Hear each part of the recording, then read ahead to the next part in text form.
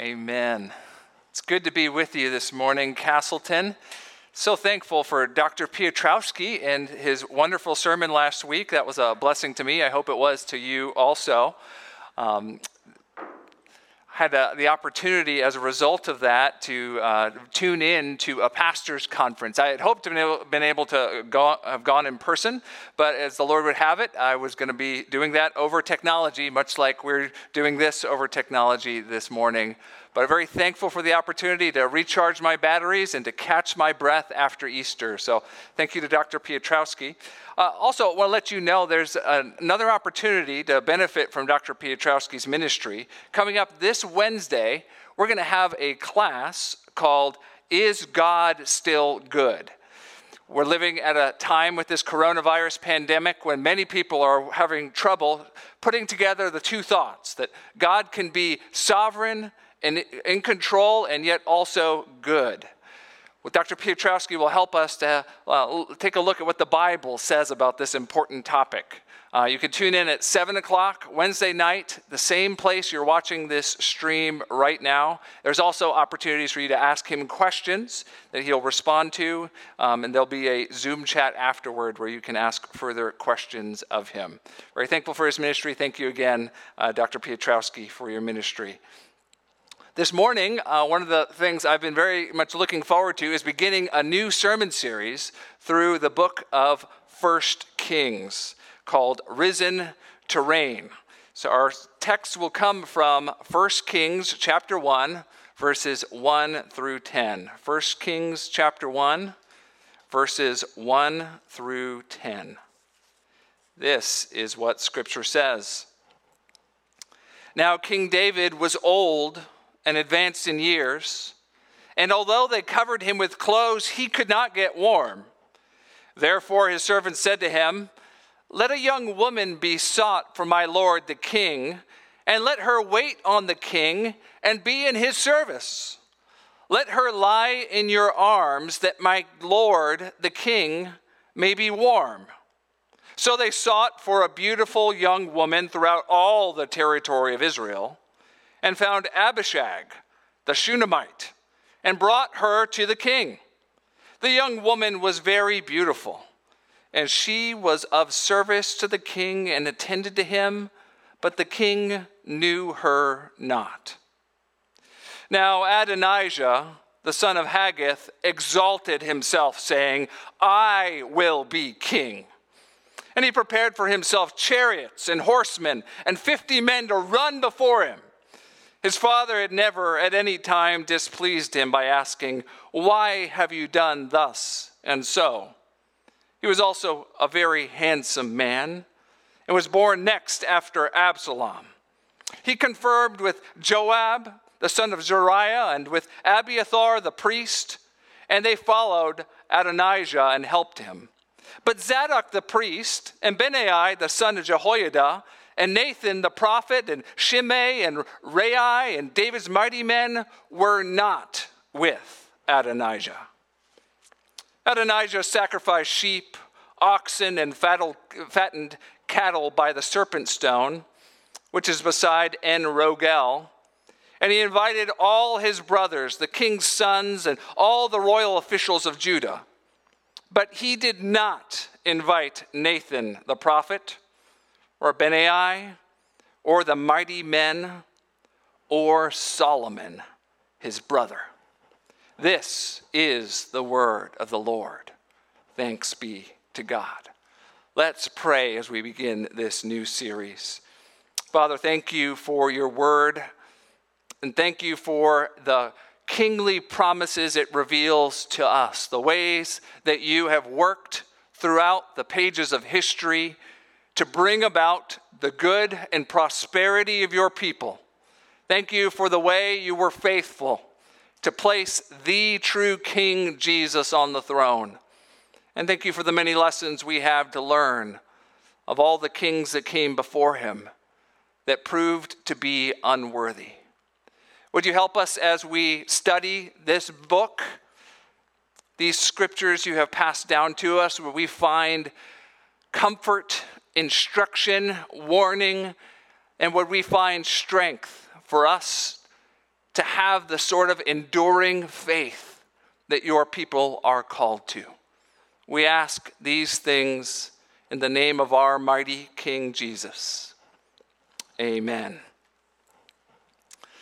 Growing up, there were few places that got my pulse racing as much as Blockbuster Golf and Games. It was an amusement park of sorts about a mile away from my house. It had a big money investor behind it, a gigantic corporate sponsor, Blockbuster Video. It had bumper cars and batting cages and beautiful arcade machines by the dozens. It was a young boy's dream, and it was so much fun. Things started so well for this business. I remember the first few weeks it was open, there were lines outside the building. The parking lot, as huge as it seemed, could not hold all the cars that wanted to get into this place.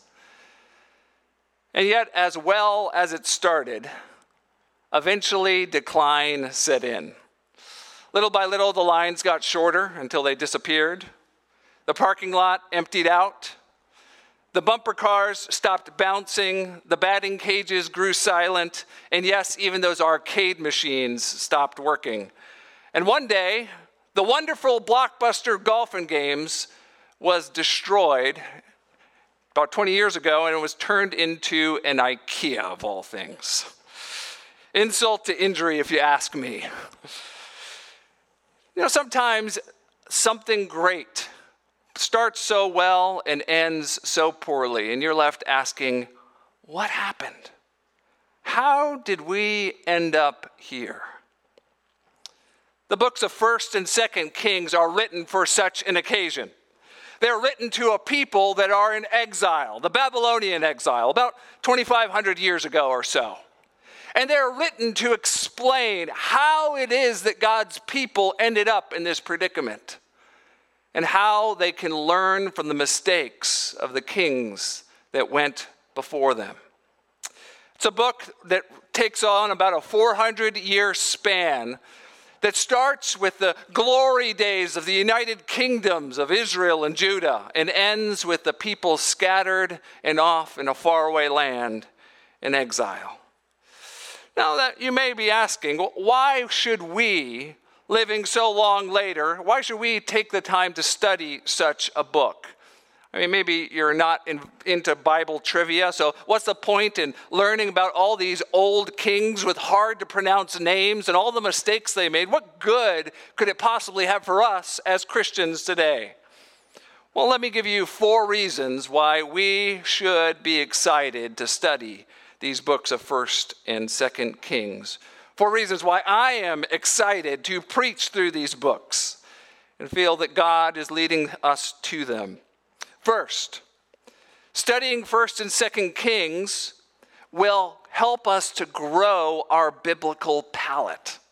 It'll help us to grow our biblical palate. You see, the Bible's not just a book full of rules and stories.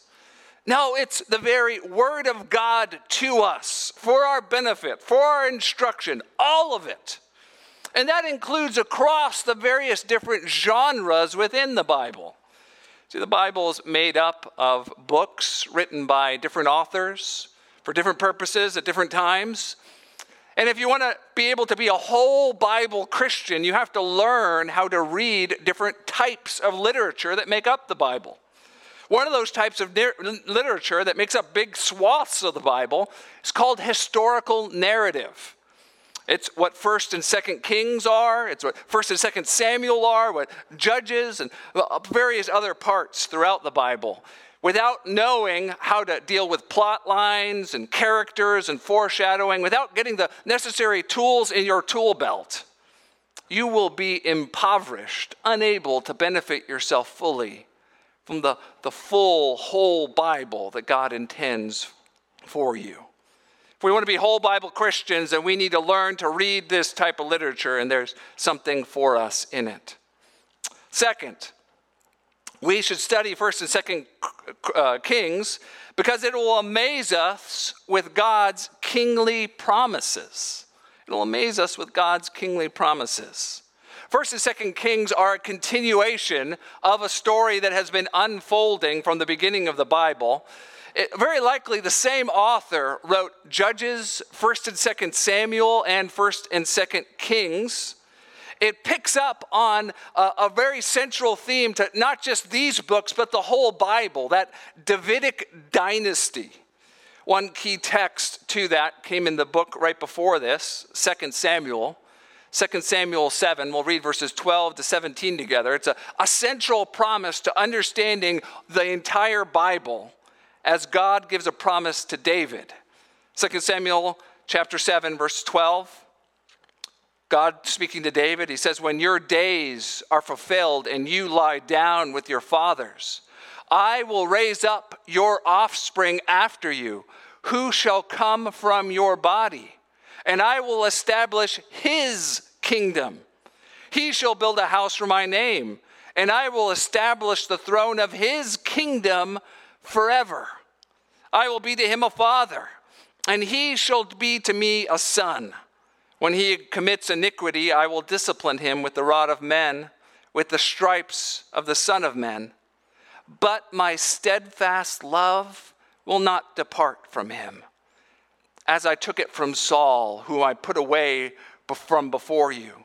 And your house and your kingdom shall be made sure forever before me. Your throne shall be established forever.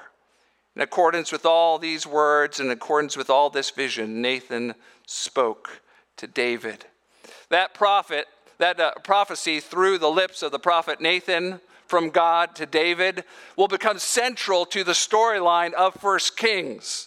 How is God going to fulfill this promise to have a son reigning on the throne of his father David forever? We'll watch the promise of the golden years as Solomon rises to reign. We'll see, even in his failure, how God's promises are not done. We'll watch as there's a parade of kings that come after him, following his same pattern of disobedience and decline. And all the while, our appetites will be building for the final king that God would send to sit on the throne of David, King Jesus. We will, as we study the books of 1st and 2nd Kings, we will have a greater appreciation for the arrival of King Jesus on the dusty streets of Jerusalem. Third reason, we should study 1st and 2nd Kings because it will dazzle us with the glory of worshiping God. It'll dazzle us with the glory of worshiping God. We'll get a front row seat to the construction and building and dedication of the very temple of God under Solomon's reign. We'll see the very way that God's people are called to worship him in this house and the great privilege they have within this. And we'll see how central an abiding, enduring faith is to remaining in God, for God's people to remain in covenant relationship with him. There'll be many lessons for us to learn of worship along the way as we study 1st and 2nd Kings. Both the great privilege it is to worship and the great peril of idolatry. Fourth, we should study 1st and 2nd Kings because it'll warn us not just to start well, but to finish well. Not just to start well, but to finish well. The first part of our study will take us through the first 11 chapters. That's the first unit. It'll be through the golden age. It's when Solomon rises to reign. But tragically, it's a reign that will not remain. Solomon lacks one thing. For all the many things he has, he lacks the most important of all things: enduring faithfulness. And his lack of faithfulness in his old age will lead the kingdom down a road of decline that will ultimately lead into exile. This will serve as a warning to all of us as New Testament believers of the need to endure in our faithfulness, to persevere as we follow King Jesus. There are certainly other reasons we could have for studying this book, but these four are the ones the Lord has laid on my heart as we prepared this study. I hope you are excited for it, and I hope the Lord will speak through his word and show us the glory of the risen King Jesus through this book. We're going to begin in the first 10 verses, as I read just a moment ago, which starts off the rise of Solomon with the introduction of two very, very important characters. Two people that will be instrumental in Solomon's ascent to the throne. The first, in verses 1 through 4, is a portrait of the frigid king and his fading glory. The portrait of a frigid king and his fading glory. That's King David. And second, in verses 5 through 10, we see a portrait of an ambitious prince whose star is rising. An ambitious prince whose star is rising. That's Adonijah. In all of this, we see the beginnings of the drama of how God will put his man on the throne of his kingdom for the blessing of his people. Let's begin in verses 1 through 4. The frigid king and his fading glory. It's an apt saying, "Oh, how the mighty have fallen." Now, for that statement to be meaningful, someone has to be mighty in the first place.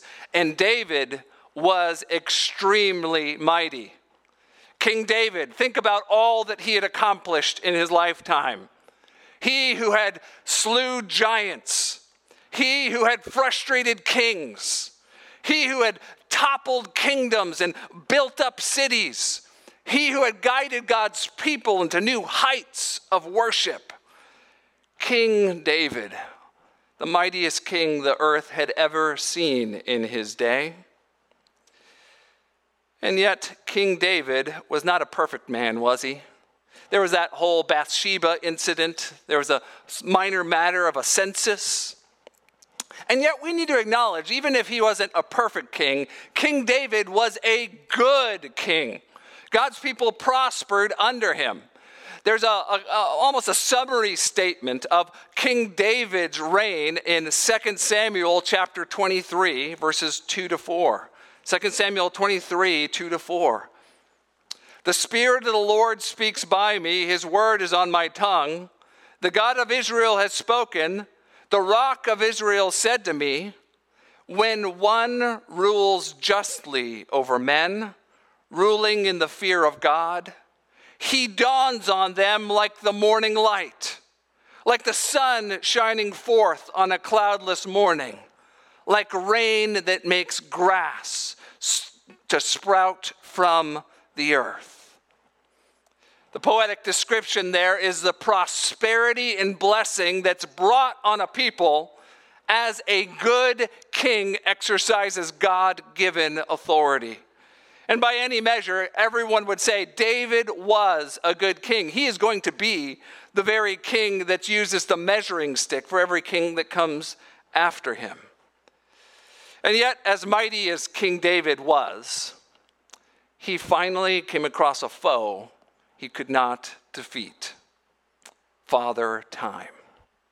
We find him in verse 1, and to be frank, David has grown old and cold.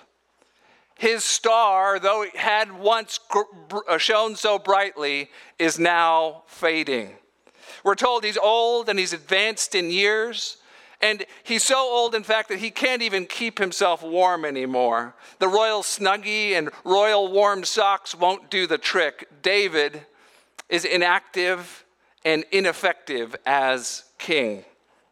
Now, we shouldn't be too hard on David. We need to recognize that if we live long enough, all of us will find the same thing happen to us. You can see decline set in people around you. You can certainly see it happen on a more rapid pace for professional athletes. Right now, there's that Michael Jordan documentary that's going around. I remember watching him and his amazing athletic prowess growing up. And for as great of a player as he was, whether you think he's the best of all time or not, we would all acknowledge that there came a point where his jumps weren't quite as high. He wasn't quite so quick. He lost a step until one day he didn't play at all. All of us will find the same thing happen to us at some point if we live long enough. This old and cold king, though, becomes the occasion for a desperate, even indecent strategy by his advisors in verses 2 through 4. They decide that David needs essentially a human hot water bottle. If he can't keep warm himself, well, why don't we find a pretty little thing, hold a beauty pageant, find someone that maybe some young blood will get his engine running. Frankly, it's more than a little indecent what they're suggesting. They think that this young woman should lay in his arms and her body heat will maybe revive the king. Now, the writer goes out of his way to make sure we know nothing happened right there at the end. He knew her not. But the implication is that it's more because of his inability and inactivity than anything else. See, for all the desperation, this engine has grown too cold to be fired up once more. David is a frigid king, and his glory is on the decline. Now, young folks, if you find yourself in the midst of the flower of life, maybe right now you're not in that zone that's considered to be most risky to be out and about during this pandemic because of youth and health. Maybe right now you have a sense that you are doing better physically than most others. There's a word of warning here for all of us.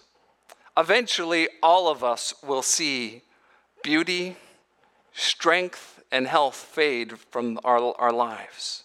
None of us lives forever. Learn the lesson now, the one that David learned early enough in life, to use your youth to serve the Lord. Then when you grow old and cold, you will not forget him, and he won't forget you. Like the writer of Ecclesiastes says, remember the Lord in your youth. Friends, trust me, you will not regret it. Now, this frigid king and his fading glory are the occasion for the tension in this story. As is so often the case, when a strong king begins to decline, when someone with strong leadership begins to step back, there's a power vacuum. And there is a question, who will fill it? And that brings us to our second important player in this rise of Solomon to the throne. Verses 5 through 10, the ambitious prince whose star is rising, Adonijah. Is in a movie, you might imagine a quick jump cut from frail, cold, and old David to young, bold, and beautiful Adonijah. Adonijah is presented as the polar opposite of David in this moment. He's bold, he's beautiful, he's born to reign, and he even has powerful people by his side telling him so. You can see that he's bold there in verse 5. He exalts himself. Literally, he lifts himself up and says proudly, I will be king. Not only that, he's matched his boldness and assertiveness with beauty. We're told in verse 6 that he is a very beautiful man. He's a handsome man. Good looks will take you far in this life, and Adonijah had good looks to spare. Not only that, we're told he was the next born after Absalom at the end of verse 6. You might say he was born to rule. I need a little backstory on what that meant exactly. There were 4 sons of David that we know of. The one mentioned, Absalom.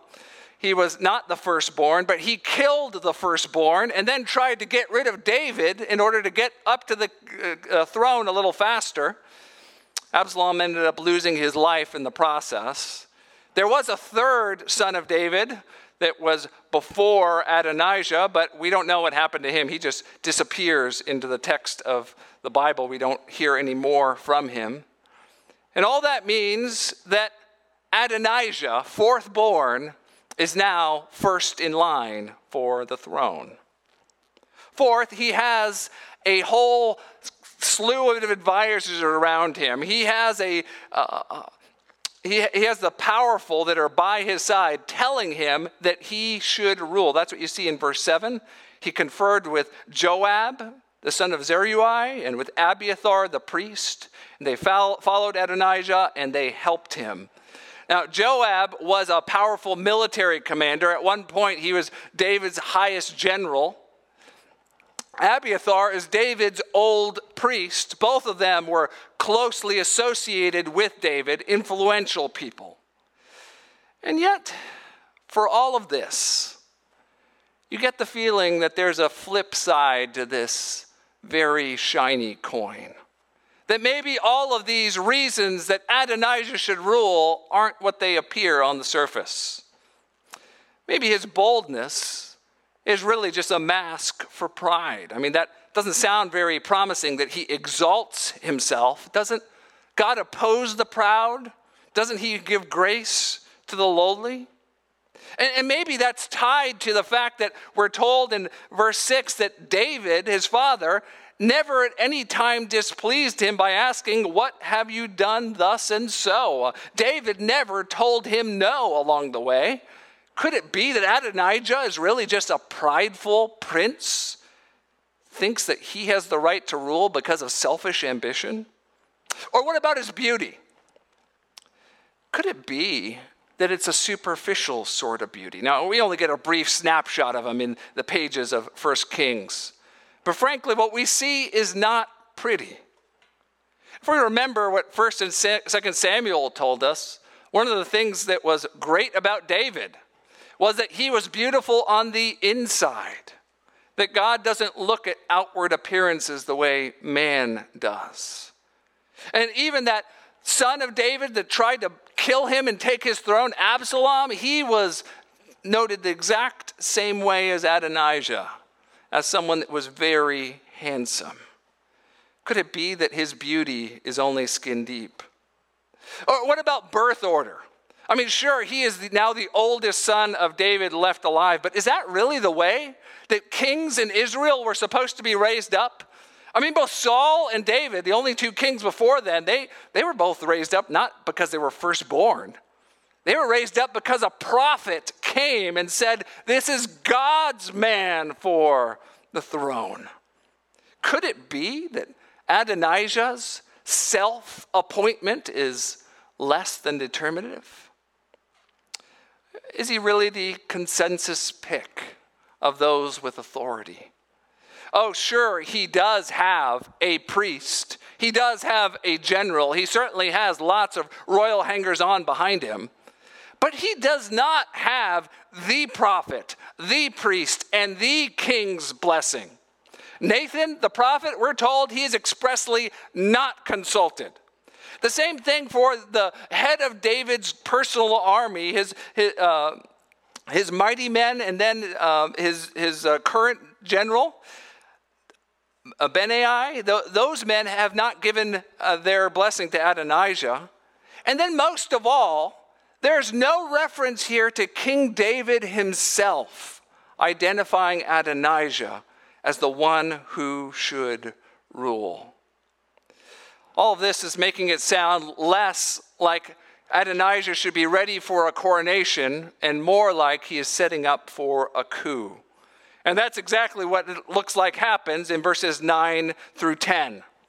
He sets up a slithering sort of setup, a celebration designed to cement himself as king in an underhanded sort of way. He goes off to a place called the Serpent's Stone. We don't know much about it, but it certainly sounds ominous. The most important thing is it's out of sight and therefore out of the reach of those with actual authority. He invites his brothers, he invites those people that are behind him, but look at the list of people he makes sure not to invite. Nathan, the prophet, Benai, the loyal soldier to David, and then last and most important of all, Solomon, his brother. This is the foreshadowing of the conflict that the rest of the chapter will tease out that we will see next week. Solomon, the one who God has chosen to be king, he is excluded from this supposed coronation because this is actually a coup. What we see here is a portrait of an ambitious man ready to seize a throne as he senses weakness to the one who's not quite dead and yet still sits on it. Our narrative ends with the kingdom at a perilous point. It's as if it's sitting on the edge of a knife. Just a push one direction or the other and ruin could result. What would result of God's promises? How will God get his king on the throne? What will happen to God's people? Well, before we get to that next week, we need to avail ourselves of what we have already read and ask ourselves, what does it matter for us today? What does it matter for a New Testament Christian? What we've seen of these two portraits, these two players in the rise of Solomon to reign. Let me give you 3 sets of applications. First, realize that even your best spiritual heroes in this world, even the mightiest spiritual heroes, will be flawed. We see the example of David. After his glory has been leaving him for some time, he has grown old and cold. We also see his failure as a father. Practically one of the most important reasons for this whole mess is his unwillingness to rebuke his princely son. Now, it's tempting when you see flaws in someone you've looked up to just go to one extreme and throw everything good they've done out along with it. To say they've messed up in this area of their life, well, that must mean I've disregarded all the other good they've done in other areas. But friends, remember, every person that walks this earth, every brother or sister in Christ, everyone but the Lord Jesus himself, if you look closely enough, you will see flaws. And I would even venture to say you will see significant flaws in their character. They may not be obvious at first, but don't live under the lie that someone you look up to is perfect. It'll only set you up for disappointment. And when they do disappoint you, when you are forced to deal with their flaws, friend, would you remember the good things that God has done through them? A godly aunt or uncle, the things they taught you about the Bible are still true, even if they have disappointed you. A faithful pastor who over time is forced to leave the ministry. The truths from God's word that they have heralded, they are still true and they were still for your benefit. A mentor, a discipler, someone that showed you what it means to be a Christian. Even if they lose their way, it doesn't mean God didn't use them to help you find your way to follow Christ. Remember, even spiritual heroes like David have flaws. Second, beware of your impulse to crown yourself. All of us have the impulse to crown ourselves. Maybe not on the throne of Israel, but certainly on the throne of our own lives. Now, we live at a time when we are told so many different times in so many different ways that what we think of ourselves matters most. That our dreams, our ambitions, our self-assessment is the thing that is most determinative of how our life will go. That we just need to be true to ourselves and all will be well. But friend, realize that's really a recipe for disaster. Adonijah was following his dream. Adonijah was not letting anyone tell him no. Adonijah deep down knew he was born to do this, and it led to his ruin.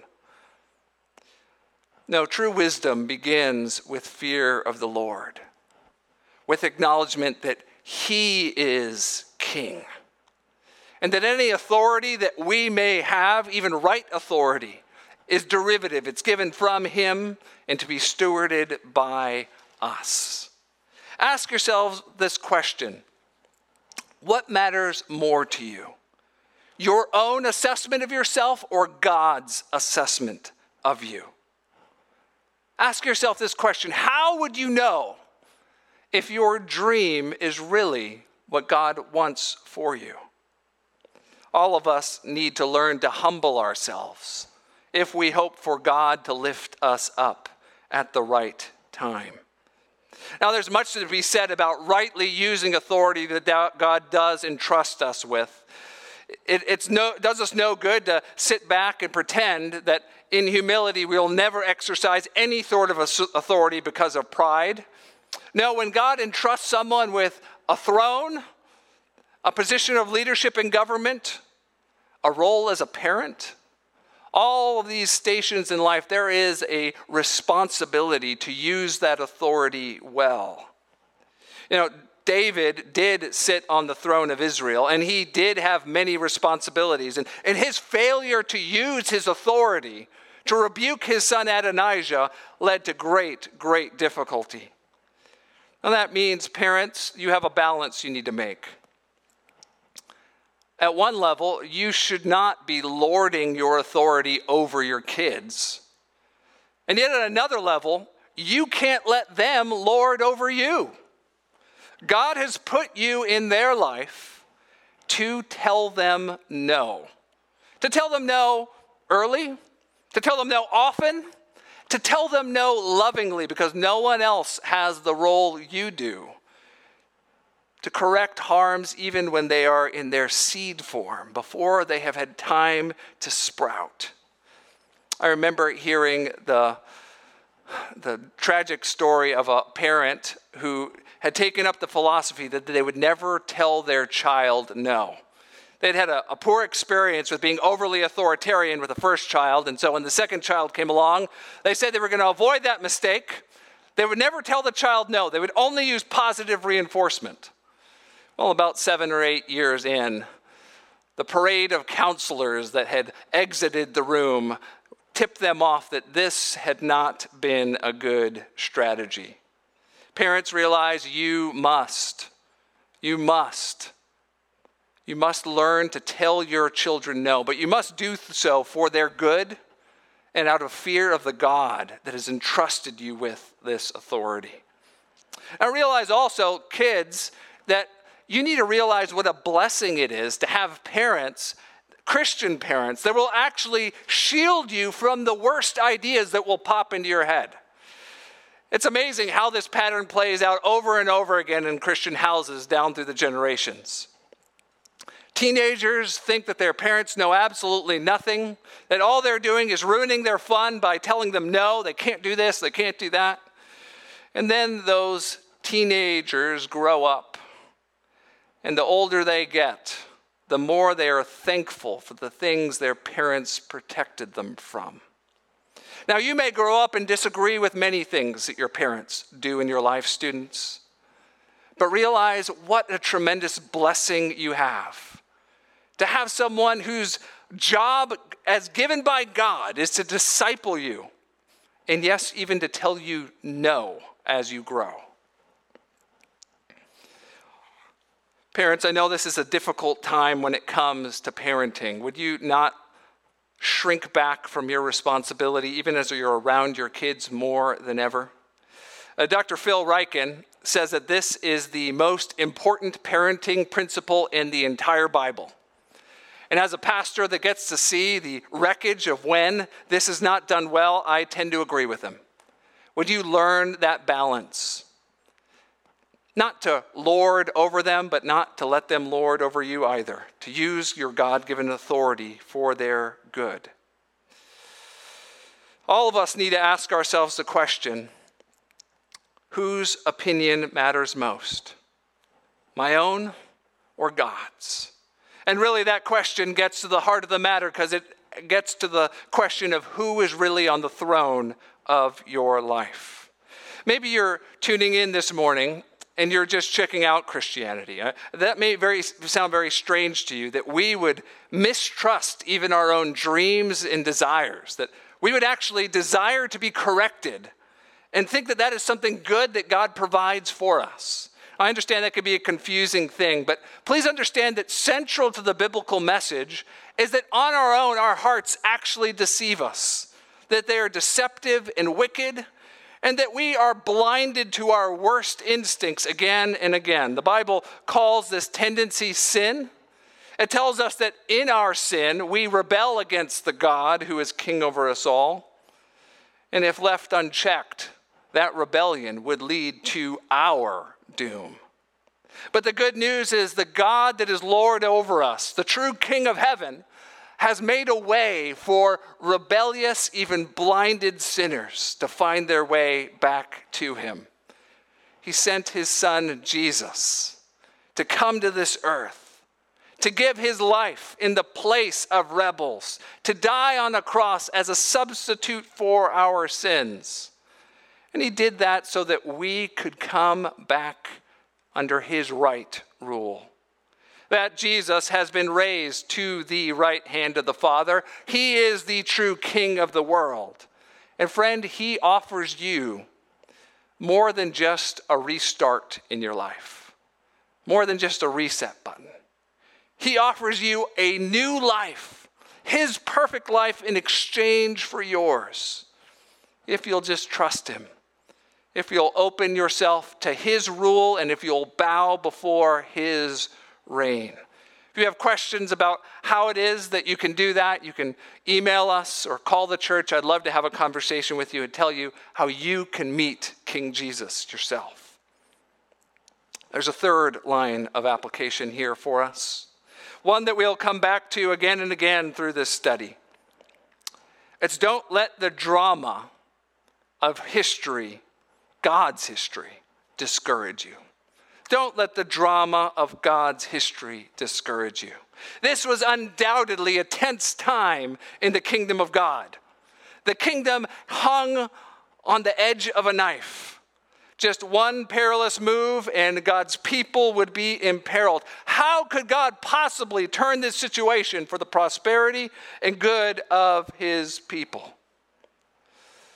We live at a time that is uncertain, and many of us struggle to see how God is working for our good. So let's remember God's unfolding drama in history. Let's remember that the right man ended up on the throne. Let's remember that God was faithful to raise up the right son to sit on the throne of David. Let's remember that his rule was just and that God's people will prosper under that rule. Let's remember how he led them into joyful and true worship of God like no one else can. Let's remember how even the nations gathered and saw the glory of God as a result. Now, of course, I'm not just talking about King Solomon now, am I? Let's remember how God has raised up the true King, King Jesus. And let's remember the story. For all the drama that precedes it, let's remember it ends with King Jesus on the throne. Let's pray. Oh, Jesus, you are a good King. Thank you for the way your word, thank you for the way it never grows old. Thank you for how even if the grass and the flower may wither or fade, that your word endures forever and it always has something to say to us. As we study these books of 1st and 2nd Kings in the months ahead, Jesus, would you enlarge in our vision of how much we need a good king?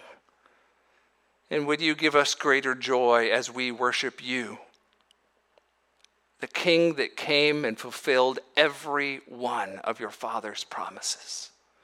Would you help us this week? Would you help us to notice where we have set ourselves up to sit on the throne of our lives? Would you help us to be lowly and humble so that you might exalt us at the right time? Would you give us a vision of our security under your reign? And would this week, the fact that you are on the throne, would that be the balm in this uncertain time. We worship you. We give all the glory to you, Lord Jesus, because it's rightfully yours. We pray in your name. Amen.